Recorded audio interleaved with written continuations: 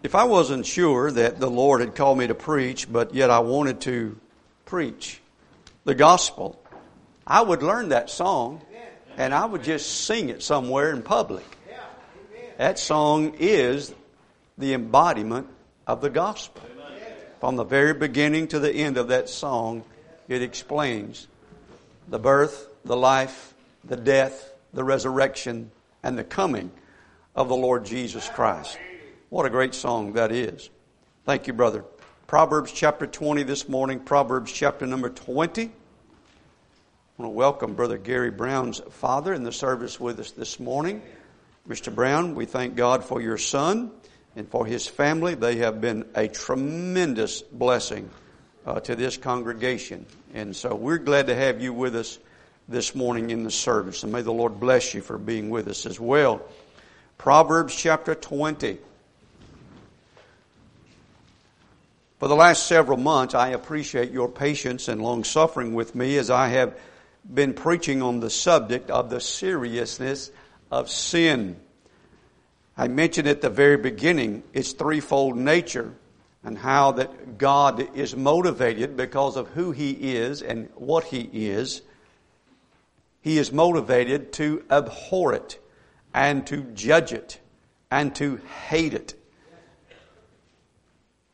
Its threefold nature is offensive and harmful. Number one, to our God, because His nature is love, and He does that which is in the best interest of other people. And He is holy, and He is righteous, and He is sinless. But also its impact upon others.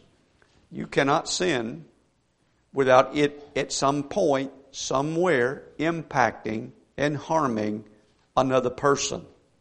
Sin always does damage to people's lives. And then also eventually it will harm you.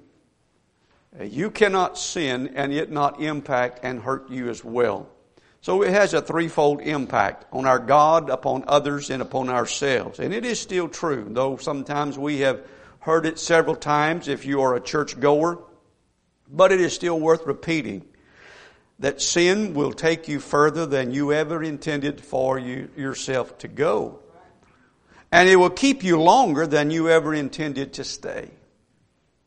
And it will always cost you more than you ever wanted to pay. It will bait you, then it will betray you. It will seduce you, and then it will slay you. It will trap you, and then it will testify against you. Its pleasures are immediate, but its penalties are delayed. And because of this, according to Ecclesiastes 8:11 says, because the sentence against an evil work is not executed speedily, therefore the heart of the sons of men is fully set in them to do evil. It'd be easier for us to warn others and to warn our children if we warn them, if you do this, this is going to happen. If they did it and it happened immediately. That's not what happens. Sometimes it's weeks, sometimes it's months, sometimes it's even years before the impact of that decision finds its full weight. Therefore, that is why James said that sin is like LSD. It's lust, and then sin, and then death. So, we move from that study to what I call the anatomy of sin. Our bodies, how sinful our bodies are. Isaiah said that man is sinful from the crown of his head to the sole of his feet. One big putrefying sore.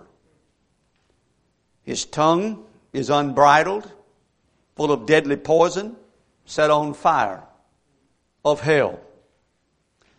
His eye gate, full of lust, never satisfied. The ear gate, always seemingly ready to hear the slander of a brother or a sister or that which is of an evil report, rather than to hear the good word of the Lord. Last week we took a glance at the major source of the anatomy of sin in our bodies, and that would be our hearts. And in our conclusion of this matter of sin and of the anatomy of sin, the Lord impressed upon my heart that when there are 765 verses in the Bible about the heart, it's very difficult to finish that in one message. And so I want to finish that and conclude this study about sin today if the Lord allows us to do so. But I can't do that unless we deal with the source again, which is the heart of man. And every time that I study and pray and come here to preach to you, my goal is to reach your heart. I do not wish to just inform you of something that I learned from the Bible. My goal is to take the Word of God and shoot it forth by faith and hope that it will pierce your armor that guards your heart, that sometimes builds around your heart, that it'll find a place down in your heart, that it might change you, that it might transform you. That is my heart's desire. So as we look at the Word of God this morning in Proverbs chapter number 20, I want you to listen carefully. This is a very simple message, but it's what the Lord gave me, and I hope and pray that it will be impactful upon you, that you'll remember it. Because I want you to be an overcomer. I want you to quit being a victim. And I want you to be victorious. I want you to be more than a conqueror through Christ Jesus. And if that's going to happen, if you're going to overcome some things in your life, it's going to start with your heart. And many times you try to deal with the symptoms without ever dealing with the heart. We go to the prison to preach to men, and the prison is dealing with those men's symptoms, trying to corral them and restrain them. Brother Lewis and I and other men have gone there to reach down into their hearts. Because if their heart doesn't change when they get out,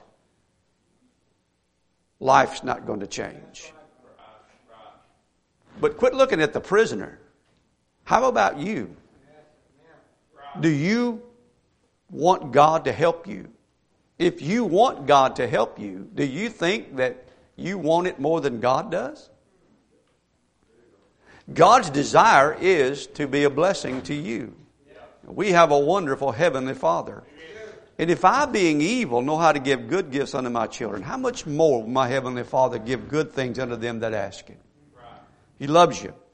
So I want you to look in chapter 20. Let's look at some simple things about your heart that I would like for you to do. First of all, you'll notice in chapter 20, verse number 9. The Bible says, "Who can say, I have made my heart clean? I am pure from my sin." First point this morning is that our hearts must be given to the Lord in order for them to be cleansed. The Bible says in the book of Proverbs, He said, "My son, give me thine heart." Now listen, the Lord knows what He's going to get, but He knows that it needs to be cleansed and changed. I want to talk to you about your heart in case you don't know this. I'm not a heart doctor. I'm not a cardiologist. But I do study the heart. A preacher is a student of the heart of man. The Bible is the encyclopedia on the heart of man. And it knows you better than you know yourself. I want you this morning, first of all, to give your heart to the Lord to be cleansed. Okay? You see, from your birth and from your childhood, your heart has been delinquent and disobedient. The Bible says that foolishness was bound in your heart when you were born. You came forth from your mother with foolishness bound in that little heart. And your mother did not even have to teach you how to be a brat. She did not have to teach you how to take from others and how to lie. These things were already bound in your heart. Children have to be trained and restrained, which is proof of their condition when they are born. Ephesians 2 says, we were by nature the children of wrath and had a spirit of disobedience in us.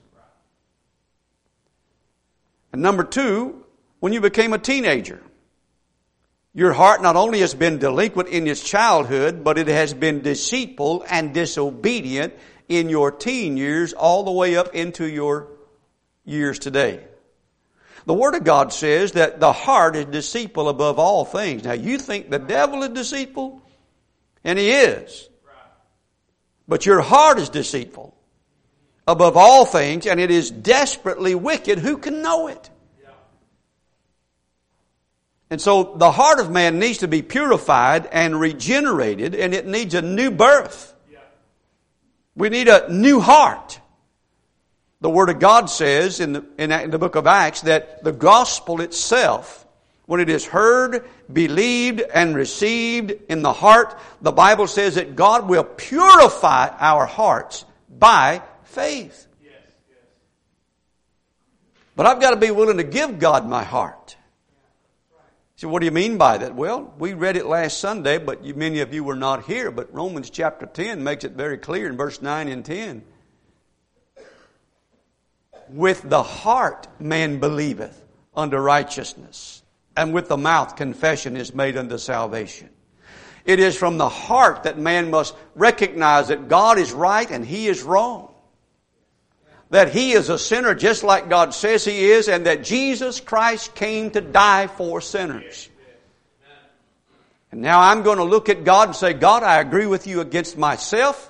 My heart has been disobedient. Yes, my mom and dad had to get on to me, had to sometimes spank me, sometimes had to restrain me. And even as a teenager, yes, I lied to them. Yes, I was disobedient. Yes, I was deceitful. And yes, I went after things that I knew that wasn't right. And even as an adult, I still struggle with the lust of the eye and the lust of the flesh and the pride of my own heart. Yes, God, you're right. My heart is unclean. Would you take it? Would you wash it? Would you make it clean? How can He do that?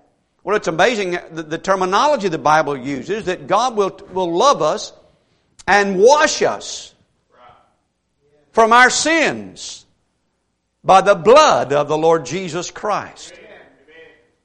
And God will save you and give you a new heart. So first of all, I need you to give Him your heart. So let me ask you this. Have you given God your heart? Is there a place and time somewhere in the history of your life at some point where that you have bowed your knee and confessed with your mouth and believed upon your heart, with your heart, the Lord Jesus Christ? Have you called upon Him from your heart and say, Lord, save me. Lord, save me. Lord, be merciful unto me, a sinner. Remember the parable Jesus gave about the two men that went down to the temple to pray? And one of them was a Pharisee, and he was kind of sold on himself. And he said, Lord, I sure do thank you that I'm not like other men are. And he began to brag on himself because he was comparing himself to other people. And men will do that. They'll say, yeah, I'm a sinner, but I'm not as bad as so-and-so. Well, the Lord doesn't use them as a standard. And so anyway, that man is bragging on himself. But then there's another man who knows in his heart that he has transgressed against the Lord, that he cannot cleanse himself, and he will not even lift up his eyes to heaven, but he actually smote upon his breast, and he asked the Lord to have mercy upon him. Be merciful to me, O God. And when a man does that, the Bible says that that man went away justified rather than the other. God did something for him. And I'm saying to you this morning, listen, you may not be the most handsome man in here. You may not be the prettiest woman in here, and you never will be, and you'll never be the most handsome man, the best looking guy, the most popular guy, the richest guy, the wealthiest guy, the strongest guy. You may not be able to be any of those things, but you know that's not what God's looking for. God is looking for your heart. I may not be able to give as much as you can toward this building fund, but I can give Him all my heart. I can give Him all my heart. And God wants all of my heart. You understand? So first of all, our hearts must be given to the Lord. But second of all, now that you've been cleansed and purged and purified by the blood of Jesus Christ, which most of us in here profess that has happened. If I ask for a show of hands, how many of you believe that you've been born again? Most of you will raise your hand and say, I've been saved. Brother Roger, I know the Lord Jesus Christ is my Savior. Okay? Now from that point forward, the Lord encourages us and exhorts us that we would then begin to guide our hearts. Now they have to be given to the Lord, number one. Now they're going to have to be guided in the ways of the Lord. When you got saved, you were ignorant of the ways of the Lord. And so God wants you to guide your heart now in the ways of the Lord. And boy, I want that for every member of the East River Baptist Church. The Bible says in the book of Proverbs that you should guide your heart in the way. The way. Guide your heart in the way. Not a way, the way. That way is going to be narrow. It'll be straight. And the world won't like it. And the flesh won't like it. But you've got to guide your heart in that direction. Now, notice this. God, when He saved you, He knew that you could not guide yourself. Did you know that? When the Lord saved you, He knew what He was getting. And He knew that you needed a guide. And so, the Scripture says in Galatians 4 that when you became a son of God, the Bible says that God sent the Spirit of His Son into that heart. Isn't that an amazing thing? That God will send His Spirit into my heart. And according to the Scriptures, Brother Lauren, that Spirit is to be our guide. And he says that we are to be led by the Spirit. As many, Brother John, as are led by the Spirit, they are the sons of God. So, I have a guide. Now, listen, if you ever pay for a guide, you're probably going to listen to that guide. Guides are not cheap. Not for fishing, not for hunting. Now, I don't know about shopping. I don't think any of you women need guides for shopping. I think you just walk around blindly and find stuff and pick stuff up. I think you could do that. All I know is that if the Amazon truck doesn't stop by my house to deliver a package, they stop by the house to make sure Cindy's okay. I know that to be true. Or to make sure April's okay. We'll probably be getting a Christmas card from them this year. But I need a guide. I need the Holy Spirit to guide me and to lead me. So what my heart needs to be is sensitive to His voice, to His leadership. But not only that, but I need to yield myself to Him as He guides me. And boy, I want that. I want the Lord to lead me. I want the Spirit of God to guide me and to lead me. But what happens a lot of times is you and I, some of us, our hearts are so deceitful that we think that our sincerity is enough. Whereas we say, well, Lord, I want you to lead me, but we deceive ourselves in the sense that we won't learn the Scriptures and we won't study our Bibles and allow the Word of God to be hidden in our heart so that the Holy Spirit can guide us. What we want is for Him to do it in a mystical sense. We want Him to impress upon us. We want to intuitively know what He wants us to do. But He says, no. He said, I want you to hide your Word in your heart that you might not sin against me. And so many of us in here, we want the Lord to give us leadership outside the Bible so that we might know who to marry, what kind of job to take, where to live. We want to know whether we should go visit that house or this house. We want to live in a mystical world so the Lord, we can sense Him and feel like He's leading us in every step of the way. Rather, His leadership is going to take you into that book so that you might know what He would want you to do. And then the things that are not revealed in that book, then He will come and guide you and lead you and impress upon your heart. Now, I've used this illustration before, but it's an excellent illustration. I think it is.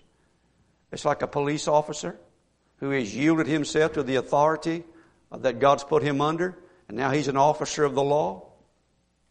And he is given a certain beat to work. But before they turn him loose, they put it through him some training. And they give him a manual that he has to operate by. So he learns the laws. They'll say this is a what? A 411, or this is a what's a law? Any of you ever broken any law and they called your number? They have a number for a thief. They have a number for a break-in. They have a number for this and that. But they learn all of that. They can't just get in the car and say, tell the dispatcher, well, what is this called? Where am I supposed to go today? No. You have a route. You follow that route. You do your job. But when something special occurs, then the voice comes across the radio and says, hey, I need you to drop everything. I need you to go to so-and-so and take care of this. You learn that book. You let that Bible become real to you. Amen. And you start learning the Word of God. And occasionally the Spirit of God is going to impress upon your heart, I need you to call so-and-so. I need you to go see so-and-so. I need you to give so-and-so this money. I need you to visit with so-and-so. I need you to do this and this and this. And He does that to His children who have learned His Word. Amen. God wants you to be sensitive to Him in your heart. And so I pray that you would understand this, that God wants to guide your heart in the way, and He wants you to walk with Him. And the guide needs you to participate with Him. By the Spirit of God, by the Scriptures. The question is, will my heart today receive even this message? Is your heart in it today? Did you ask God to speak to your heart today? Did you know that Satan is fully aware of how powerful this book is? Do you realize, according to the parable of the Lord Jesus Christ, that when the Word of God is spoken, it says, immediately Satan will come and attempt to snatch that seed out of that soil. When you leave here, one of the goals of the adversary is to get you engaged in something, whether it be an argument in the car, or whether it be something else that goes on, to snatch away everything that you just heard at church. That's his goal, because he understands the power of the Bible. He knows that it's the sword of the Spirit. And he knows that John wrote in 1 John 2 that the young men hid the Word of God in their hearts, and they overcame the wicked one because that Word dwelt in their hearts. The other thing about your heart to be guided in the way is for you to submit yourself. Oh boy, that's where the heart's got to really become engaged. You know, the Bible says by counsel purposes are established. Submission is another word for a humble heart. When you talk about humility, you're talking about somebody that submits, and their hearts are tender toward whatever authority is going on around them, and you seek to do which is right in the eyes of the Lord.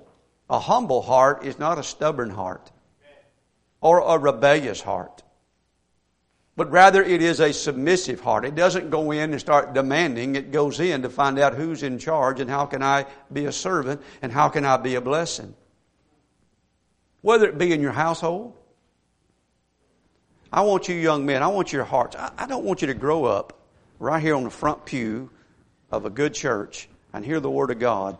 And then when you become 22, 25, 27, you're gone. We can't find you. With an FBI search warrant. We can't find you. I don't want that to happen. That grieves me. And the way that won't happen is that your heart would be tender to receive what the Lord has to say. And say, God, speak to my heart. Now, every time that you hear the Word of God, it's not going to be specifically for your situation. I mean, if I'm preaching on marriage, that's not ready for you yet, right? You're not fixing to get married, are you? I didn't think so. But if I do speak, I'm not trying to embarrass you. I'm just using you as an illustration. If you're an illustration, sometimes you will get embarrassed. You understand that too, don't you? And I love this young man. He's a good boy. And listen, but his heart needs to be tender toward God to receive what God is really trying to say. And so when I come to church, I'm asking God to speak to my heart. If I go to a Bible conference, Brother Zach, if I'm going to a Sunday school class, if I'm going to Wednesday night service, I'm not going there just to occupy a chair. I want God to speak to my heart. Sometimes He'll do it through somebody just getting up and testifying. It doesn't have to. Sometimes the preacher doesn't always have what I need. But there'll be somebody in that congregation, if I'm going there for the right reason, it might even be in a small conversation before or after church, that something is said by someone, I got what I needed. Because my heart was listening for God to speak to my heart. In other words, sometimes you get up here, the preacher's going to be preaching, you say, yeah, that's for somebody else, that's for sure, that wasn't for me. Be sure about that. Amen? Be sure about that. But your heart needs to be guided into the truth and submit yourself to the Word of God. Now, I go back to that point about submission. These young men, if you really want the Lord to show you what you want for your career, what you really want the Lord to show you as far as a mate down the road, it starts with doing what Jesus did, and that's going home and subjecting yourself to your mother and father, being a blessing at home. And if you're a blessing at home, then God opens the door for you to be a blessing outside the home. You do what you know. Then God shows you what you don't know. Amen? Don't be a terrorist at home and then ask God to use you. Don't be a domestic terrorist. Y'all understand that? Okay.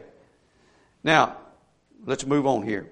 The third thing I want to mention this morning, I want you to turn with me to Hebrews chapter 3. We've looked at this passage many a times over the years, but the Holy Spirit told me to tell you again. You realize how many times Jesus had to repeat Himself?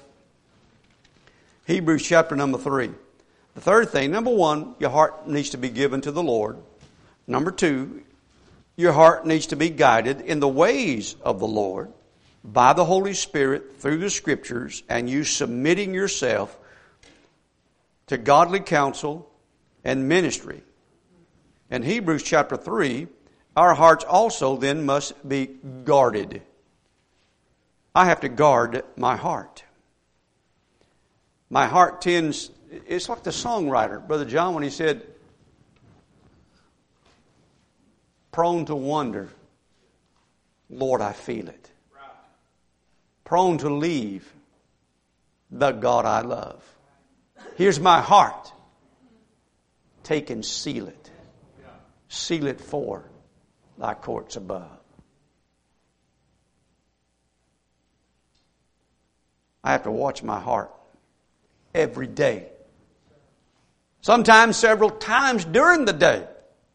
I have to watch my heart and guard it. Keep thy heart with all diligence, for out of it are the issues of life. Let me give you three things about this and we'll go to the house. You have to watch out for Absaloms that may steal your heart. The Bible says in the Old Testament, a wonderful illustration of the devil. Absalom was David's son, whom he loved dearly. Absalom loved himself. With all bunch of family issues that went on, Absalom wound up killing one of his brothers because of what he did to his sister. But eventually Absalom came back home, and over a long period of time, what he wanted was his dad's throne. He wanted his dad's throne. So what did he do? The Bible says he would go down to the gate where there would be judges or people who would look after your case in case there was an issue. And Absalom would go down there And he would hang around, and when men would come into the city, he would pull them over to himself and say, man, what's your problem? He said, man, I'll tell you what, that's a serious problem. I sure wish there was somebody here that really cared about you. I care about you. I love you. You know, if I was king or if I was judge here, I'd take care of that for you. Now, he did that over and over and over and over. What he was doing was, in his suggestion of caring so much, he was implying that the king didn't care. And what the adversary will do is he will come and whisper in your ear. All the world cares more about their own than Christians do. All the world cares more about you than God does. God's holding out on you. God ain't fair. God ain't right. If God cared, He wouldn't let this happen. And so He whispers in your ear to steal your heart, because the Bible says this went on for weeks and for years, subtly, until eventually, in the simplicity of these men, Absalom led them in a rebellion against their king. Stole their hearts. The Bible says he stole their hearts. Don't let anybody steal your heart. Don't let anybody steal your heart. Don't let anybody steal it. Guard your heart. Did you know in the New Testament there is a warning that there are people within the circle of your church influence who actually love themselves, and they will use you to accomplish their goals. They don't care about you.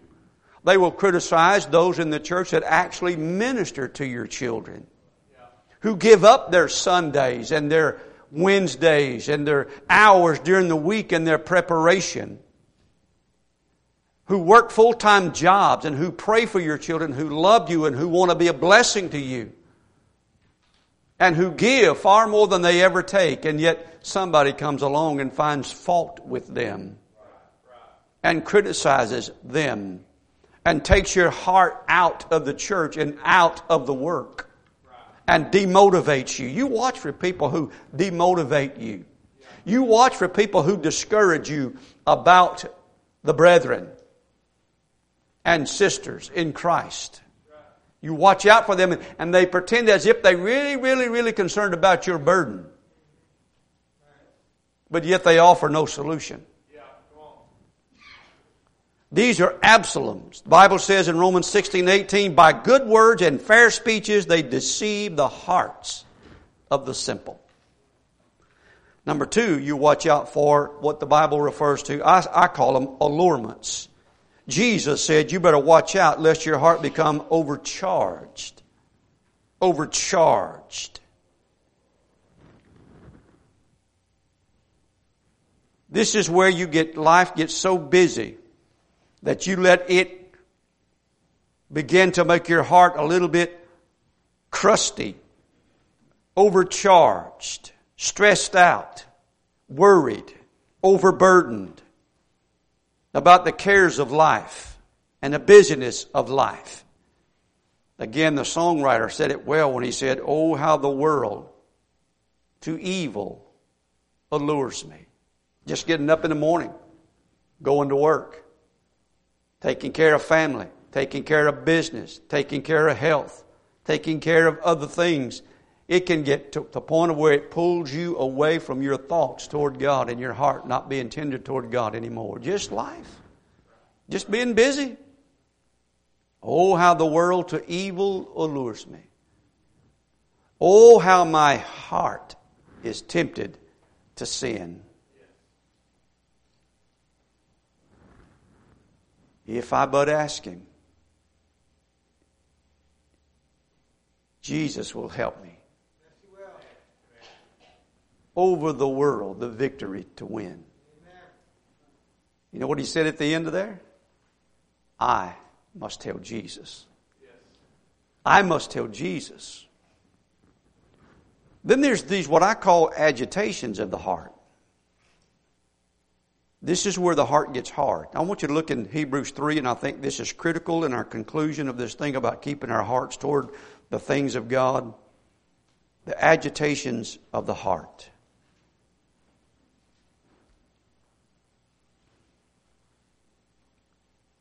Look at Hebrews 3 with me, please. 3 times he says this. In verse 8 of Hebrews 3, he says, harden not your hearts. Verse 13, but exhort one another daily while it is called today, lest any of you be hardened through the deceitfulness of sin. Verse 15, while it is said today, if you will hear His voice, harden not your hearts. A couple of areas. I think number one would be brotherly conflicts. Brotherly conflicts.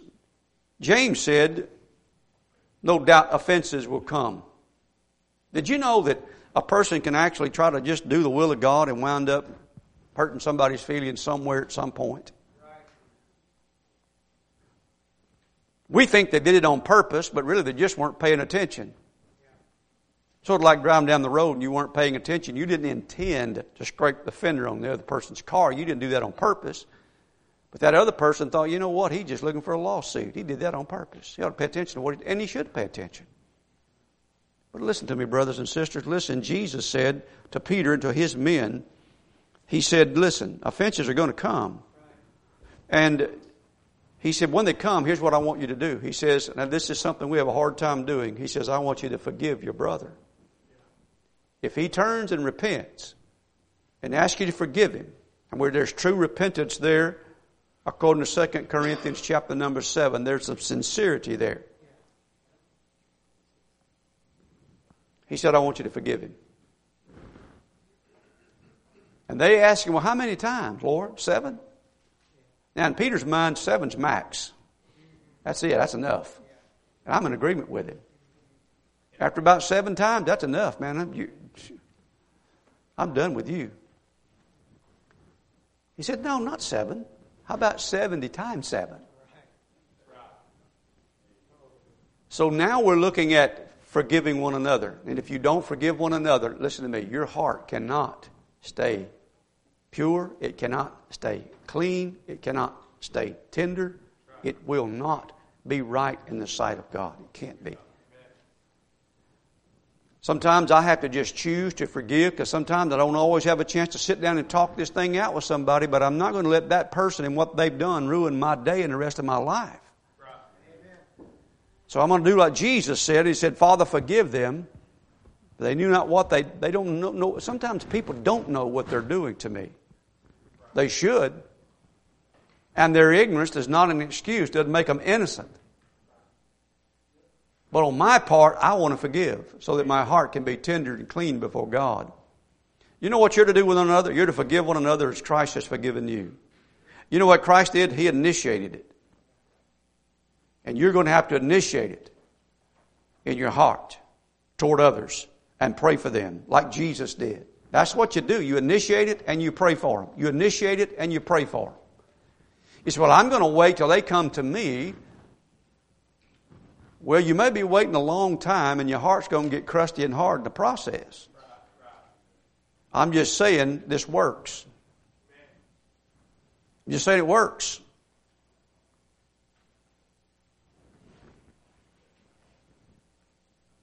Some of you have been hurt pretty bad. I've watched you, Brother Tucker. I don't detect any bitterness in you and your wife over some things that the brethren have done. But you couldn't wait on them. Right? You couldn't wait on them to do what was right. It may be next year before they realize they did you wrong. You going to wait 2 years? Walk around in bitterness? I ain't doing that. Lord willing. Lord willing. And by His grace, I'm not going to. That's a prideful statement to say, I won't do something. Never say never. But the agitations of the heart. You know, I have to watch out for my expectations that are in my heart. I set my heart up to get disappointed when my expectations are not realistic and they're not biblical and they're not realistic. I can get my heart in a bad way. So if you're expecting some things of another person, make sure those expectations are realistic. Young couple gets married. They're expecting to never have a cross word. Well, at least one of them is. Because they never had a cross word when they were dating. But after a little while, and they find out that they pick up the tube of toothpaste and they're squeezing it right in the middle instead of on the bottom and rolling it up. Or they leave the top off.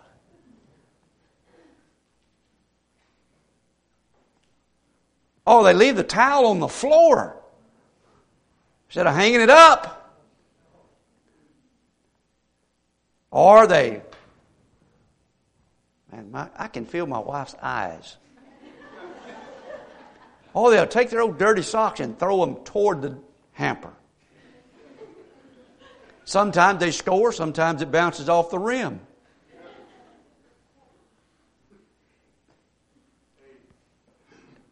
Cindy doesn't wake up in a great mood every morning. Now I do. Is the heart deceitful?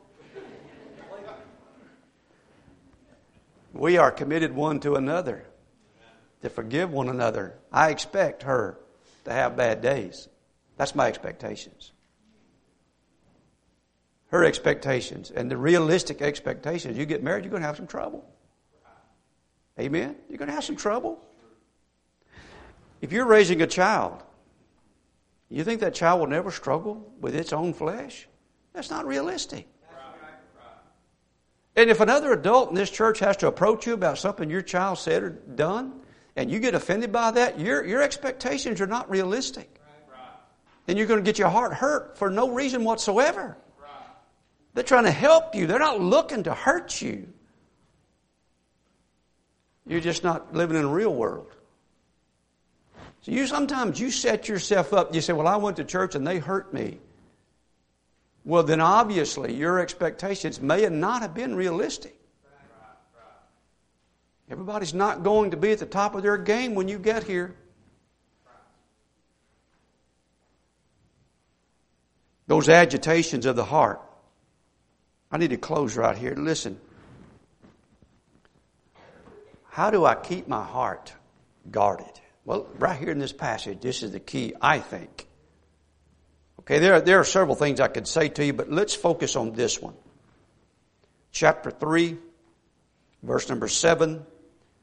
Wherefore, as the Holy Ghost saith, today, if you will hear His voice.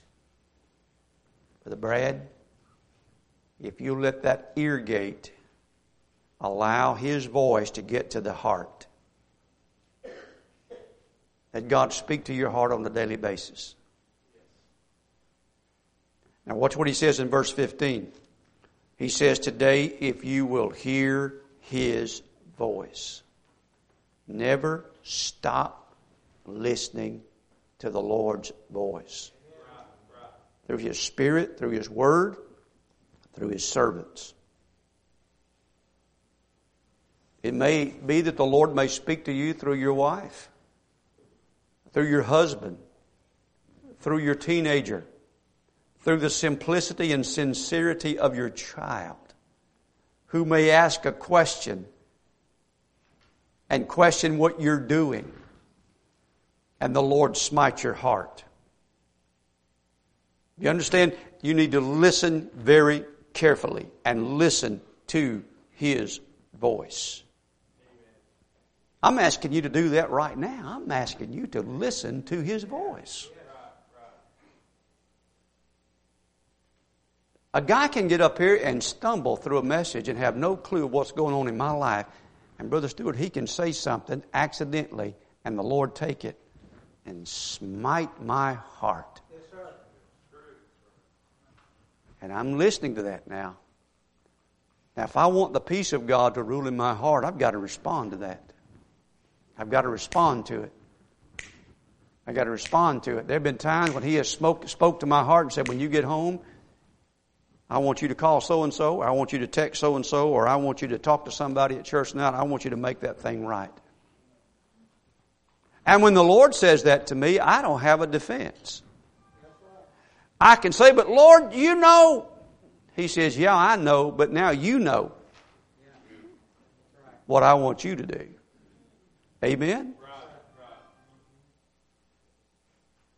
I beg of you, from this point forward, if you would be more tender toward God and listen to the Holy Ghost and let Him speak to your heart, you'll be happier, you'll be holier, and God will use you to minister to other people. Your heart stay tender toward God. And that doesn't mean that your heart won't ever hurt, but it means God will help you heal it. James chapter 4 says, if I humble myself and purify my heart and cleanse my heart, you double-minded, he says. Cleanse your heart, you double-minded. Set my sight upon the Lord and say, God, listen. You know what? You know why divorce happens? I know there's a lot of various reasons of why it happens, but it all starts with somebody getting a hard heart. Did you know that? A hard heart. Jesus said, He said from the beginning it was not so. He said, but Moses wrote these things because of the hardness of your heart, which means that somebody quit listening to God. How many times have you sat and looked at somebody and talked to them and you could see in their eyes they were not receiving anything that you had to say? Why? Because their heart has become hard. Boy, I pray this morning that you would, number one, give your heart to God. Make sure it's clean. Make sure God has saved you and changed your heart. Do you want to do the will of God? Do you want your heart to be filled with joy and with the Spirit of God, the peace of God? Guide your heart in a way. Man, get in here and learn that Bible. Learn the Word of God. Let the Spirit of God lead you. Then you guard it.